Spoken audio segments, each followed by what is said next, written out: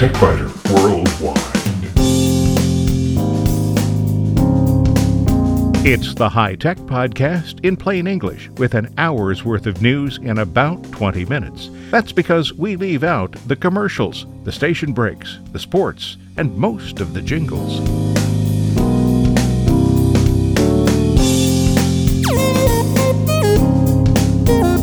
Podcast number 428 for February 1st, 2015. This week, we're seeing an increased number of browsers, but all of them are based on just a few rendering engines. One of the new browsers that's receiving a lot of attention is Aviator. We'll take it for a test flight. In short circuits, fantasy football and the Super Bowl, high tech used by craft brewers, a birthday for one of the first killer apps, and the FTC continues to take aim at unlimited plans that have limits. And on the website only, Spare Parts has the story of the International Spy Museum, a desktop computer that's not much larger than a notebook, prizes for drones in Dubai, and students say schools are failing when it comes to high tech.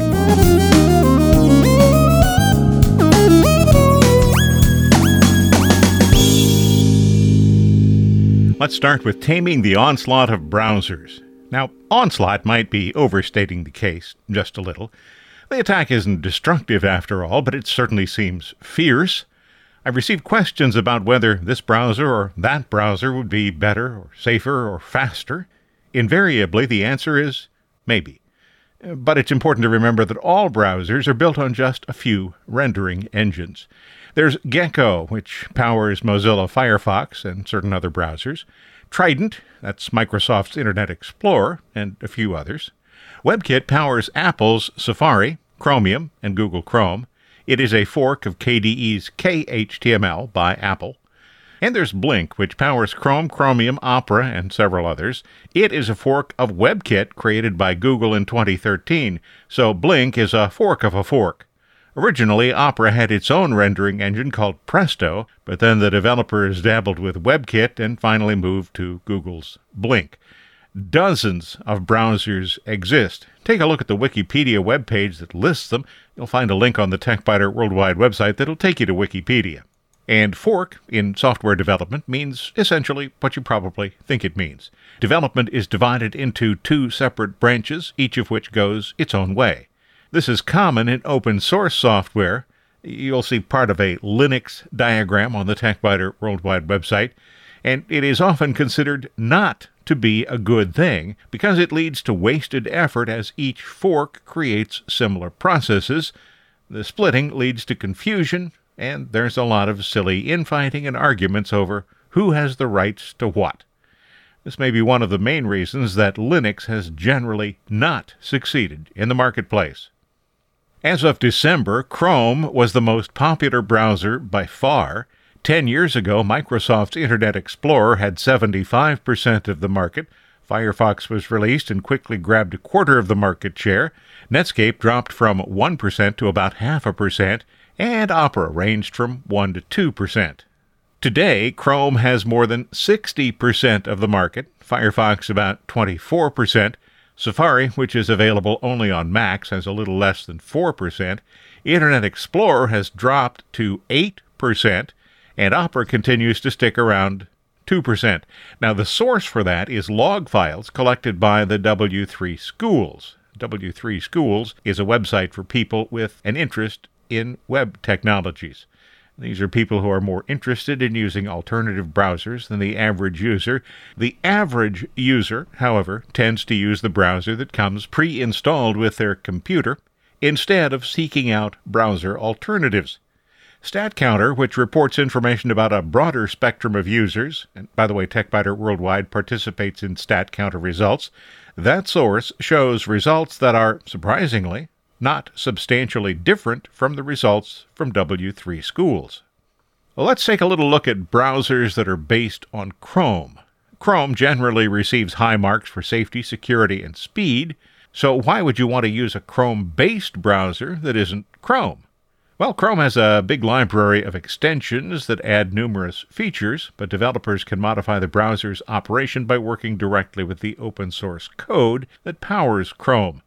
The browsers that are based on Chrome aren't just Chrome knockoffs. Invariably, developers have something specific in mind when they open the hood and start modifying the code. A few examples. Firewall and internet security company Comodo has developed the Chrome-based Comodo Dragon. As you might expect, it touts the browser's security and privacy features.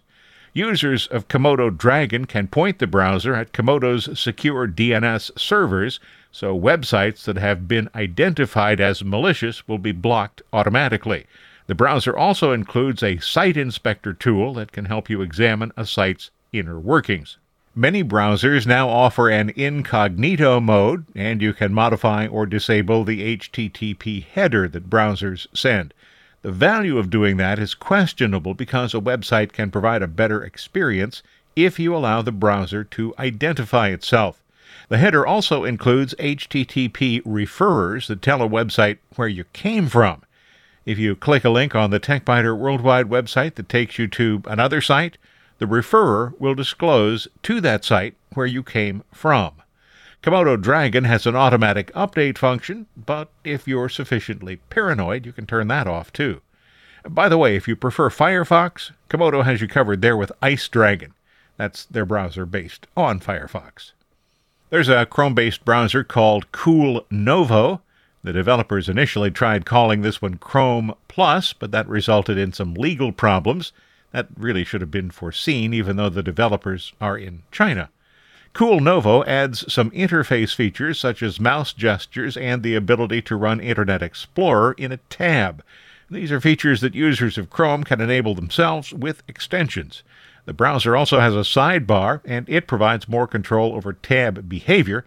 That's something that's given substandard treatment in Chrome itself. You may have heard of SRware Iron. You'll probably want to avoid that one because it claims to be highly security conscious, but doesn't really follow through with actions. The developers in Germany, and many Germans, are suspicious of Google. Iron plays on those fears. The browser actually uses Google AdSense to generate income for the programmer. And there's nothing in Iron that can't be done with Chrome. Iron turns on privacy by default, but these controls are all readily available via Chrome's settings. Iron's initial start page includes Google advertisements, and if you visit the special Iron Extensions page, you'll see even more ads. If you want to examine extensions from the Chrome web store, well, sorry, you'll have to type that URL in yourself just to get there. And there's White Hat Aviator. This is a new Chrome-based browser that's been receiving a lot of attention lately. White Hat Security is located in Santa Clara, California, and the goal was to create a secure browser that doesn't require a degree in software engineering to use. It's available for both Windows computers and Macs. Browsers such as Internet Explorer and Chrome have close relationships with search engines. IE would like to direct you to Bing. Chrome wants you to use Google. Even Mozilla receives most of its income from Google-based advertising on Firefox. Other search engines exist. Some of them don't employ aggressive tracking. So because Aviator has received so much attention, we'll take a look at it in the next section.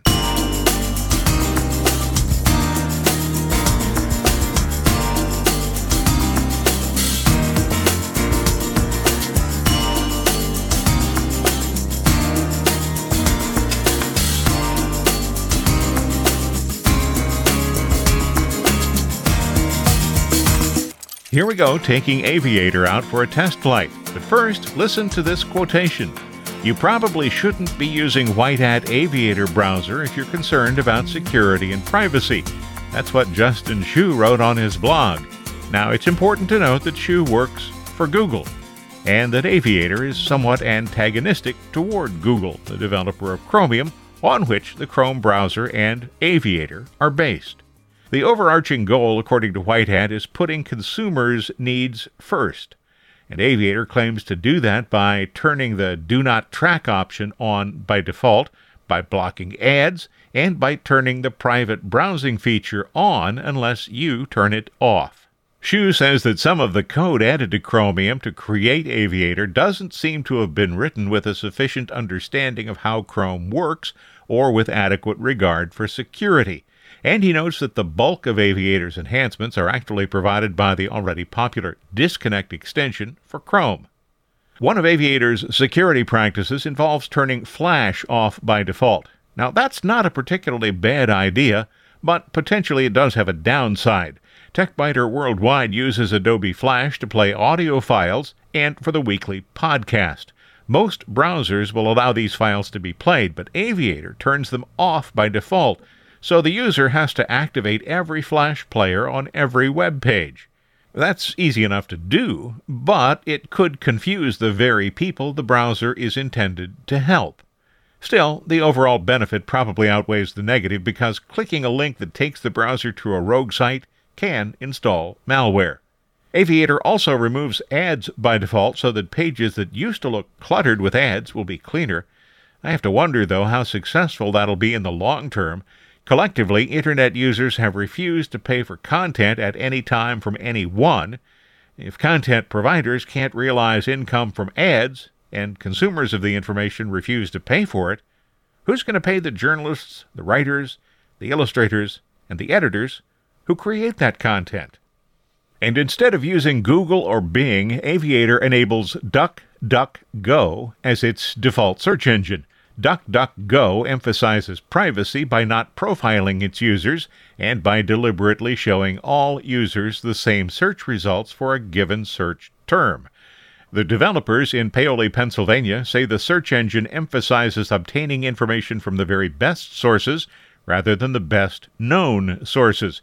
Instead of using a feature such as Google's Page Index, DuckDuckGo assembles search results from crowdsourced sites such as Wikipedia, and from partnerships with other search engines like Yandex, Yahoo, Bing, Wolfram Alpha, and Yummly. I tried running a couple of searches, and you'll see some images on the TechBiter Worldwide website. You'll notice that ads are served. Aviator also sets the incognito mode, which is called private browsing, for every URL, and it deletes search history when you close the browser. That can be a disadvantage, too, if, for example, you remember conducting a search and want to revisit the page, but can't recall the precise search terms you used. By default, Aviator does not autocomplete URLs when you're typing them. That's another feature I'd miss. Probably the most significant privacy feature Aviator offers is blocking systems that track your browser use. Examples of these include DoubleClick, Google Analytics, and Omniture. Other browsers have a Do Not Track function, but many websites ignore those instructions. Security and ease of use are always at odds with each other. The more stringent security is, the harder an application is to use in most cases, and the easier an application is to use, the less secure it often is. Balancing security and ease of use is always a challenge, and Aviator is intended for those who place premiums on security and privacy and who are willing to forfeit a bit of ease of use. Aviator won't save passwords by default, and there's a good reason for that. You should actually never allow any browser to save passwords. Using an application such as LastPass is a much better option for safely storing passwords. Security software firm CA Technology says that 84% of hacker attacks in 2009 took advantage of vulnerabilities in web browsers. Note that figure is 6 years old. The developers of Aviator say that Chrome is the most secure of the standard browsers, but they wanted to create hardened security and privacy settings that give hackers less to work with. In the good old days, only questionable websites contained ads that were infected with virus codes. But today, malvertisements, which are ads that install malware, have been found on hundreds of legitimate websites. As noted, Aviator blocks ads by default. Aviator's developers assume that all users will encounter viruses at some time, so they have attempted to create a browser that defends against them. Using Chrome's sandbox functionality, Aviator can protect your data when the computer's antivirus software eventually misses something. The settings page looks a lot like Chrome's setup page. That's expected. If you don't like DuckDuckGo, the search engine option can be easily changed. You'll find that 2 extensions are installed by default, and if you want to add more, Aviator will simply take you to the Chrome web store.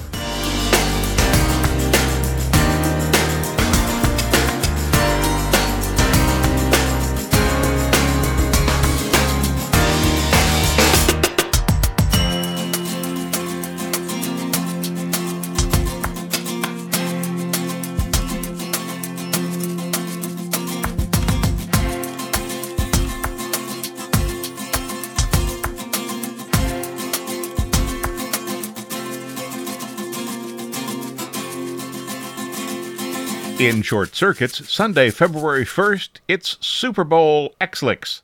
Oh, wait, that's a Roman numeral. X-L-I-X. Oh, I get it. Saying Xlix probably isn't right. It's Super Bowl 49, featuring the New England Patriots and the Seattle Seahawks, one of which will go home with a 15-4 record, and the other with a 14-5 record. There will be a bunch of commercials, but I won't see them, and this year there's a Super Bowl fantasy football. See, there is a tech tie into this. Rivalry Fantasy Sports has an app. Available for Apple and Android devices, Rivalry Fantasy Sports will allow fans to compete for points or cash during Super Bowl Xlix, Super Bowl 49. Earlier in the week, participants were able to start selecting their 6-man teams. Rivalry Games says it makes fantasy football, basketball, and baseball accessible. What they mean is that the traditional fantasy leagues require that participants actually know something about the sport. Rivalry Games allows anyone to participate, even those who don't know that basketballs are oval and footballs are round. Or is it the other way around? It seems to me that real football teams have more than 6 players, too. But for the fantasy games, you got a thrower, a running guy, a couple of smashers, and a catcher guy. Oh, and a kicker. You can play for free, or you can pay something between $1 and $100 to play. The maximum number of people who can play in any tournament ranges from 10 to 100, and then there's some sort of payoff deal. So go ahead, download, play, and enjoy Super Bowl Xlix 49.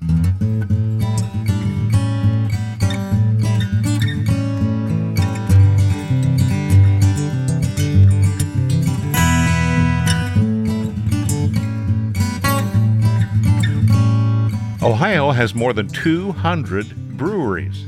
Columbus alone has nearly 20. Some are factories that turn out a yellow fizzy liquid by the truckload. Others bottle or can small batches of hoppy or pungent or dark beer. And yes, there is an app for that. Ecos, a North Carolina company, makes software for craft brewers. Their Brewmaster software is already in 150 craft breweries, and CEO Greg Forehand says they expect to be in about 400 breweries by the end of the year. What's wrong with a spreadsheet and logbooks? Well, Forehand says that the software communicates with Apple and Android apps that allow employees to perform tasks using a tablet or a mobile phone. The application is cloud-based. It's designed to assist with inventory, planning, production, and sales, and it integrates with QuickBooks, one of the more popular accounting systems for small businesses. So if you happen to be in the business of brewing craft beer and you'd like more information about the service, you'll find it on the Ecos Brewmaster website. There's a link on the TechBiter Worldwide website, and cheers!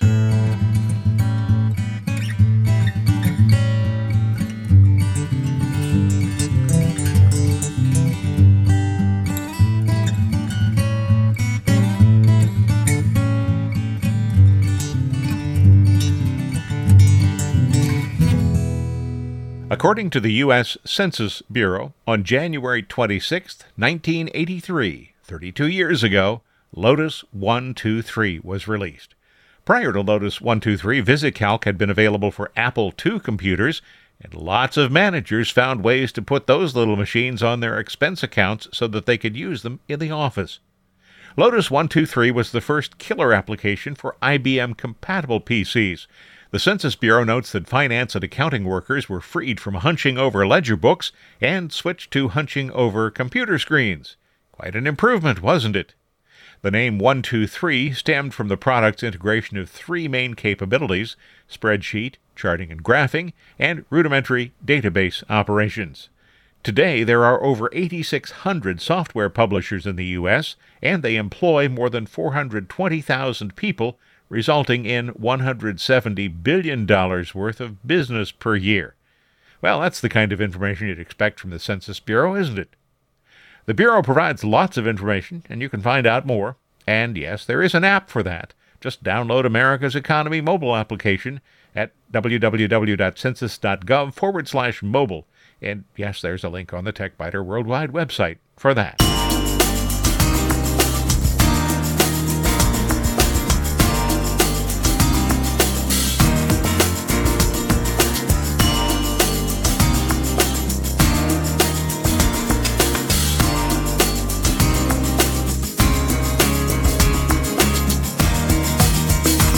Maybe your cellular provider offers an unlimited plan, but read the fine print and you'll learn that unlimited has some very definite limits, even though the providers go to great lengths to make them invisible. The largest provider of prepaid wireless plans in the U.S., TracFone, has agreed to pay $40 million to settle a suit filed by the Federal Trade Commission. The FTC says that TracFone advertised a $45 per month plan that offered unlimited data, but then intentionally reduced the speed of users' connections when they exceeded certain limits. If you have one of those plans, you can file for a refund on the FTC's website. TracFone's response has been, much like their service, highly limited. Last year, the FTC went after AT&T because it did not clearly state the limits of its unlimited plans. That case is still open. Perhaps the nation's CEOs and marketing directors could make use of a dictionary. Unlimited. According to the Merriam-Webster Unabridged Dictionary, unlimited means without any limits or restrictions, not limited in number or amount. That seems clear.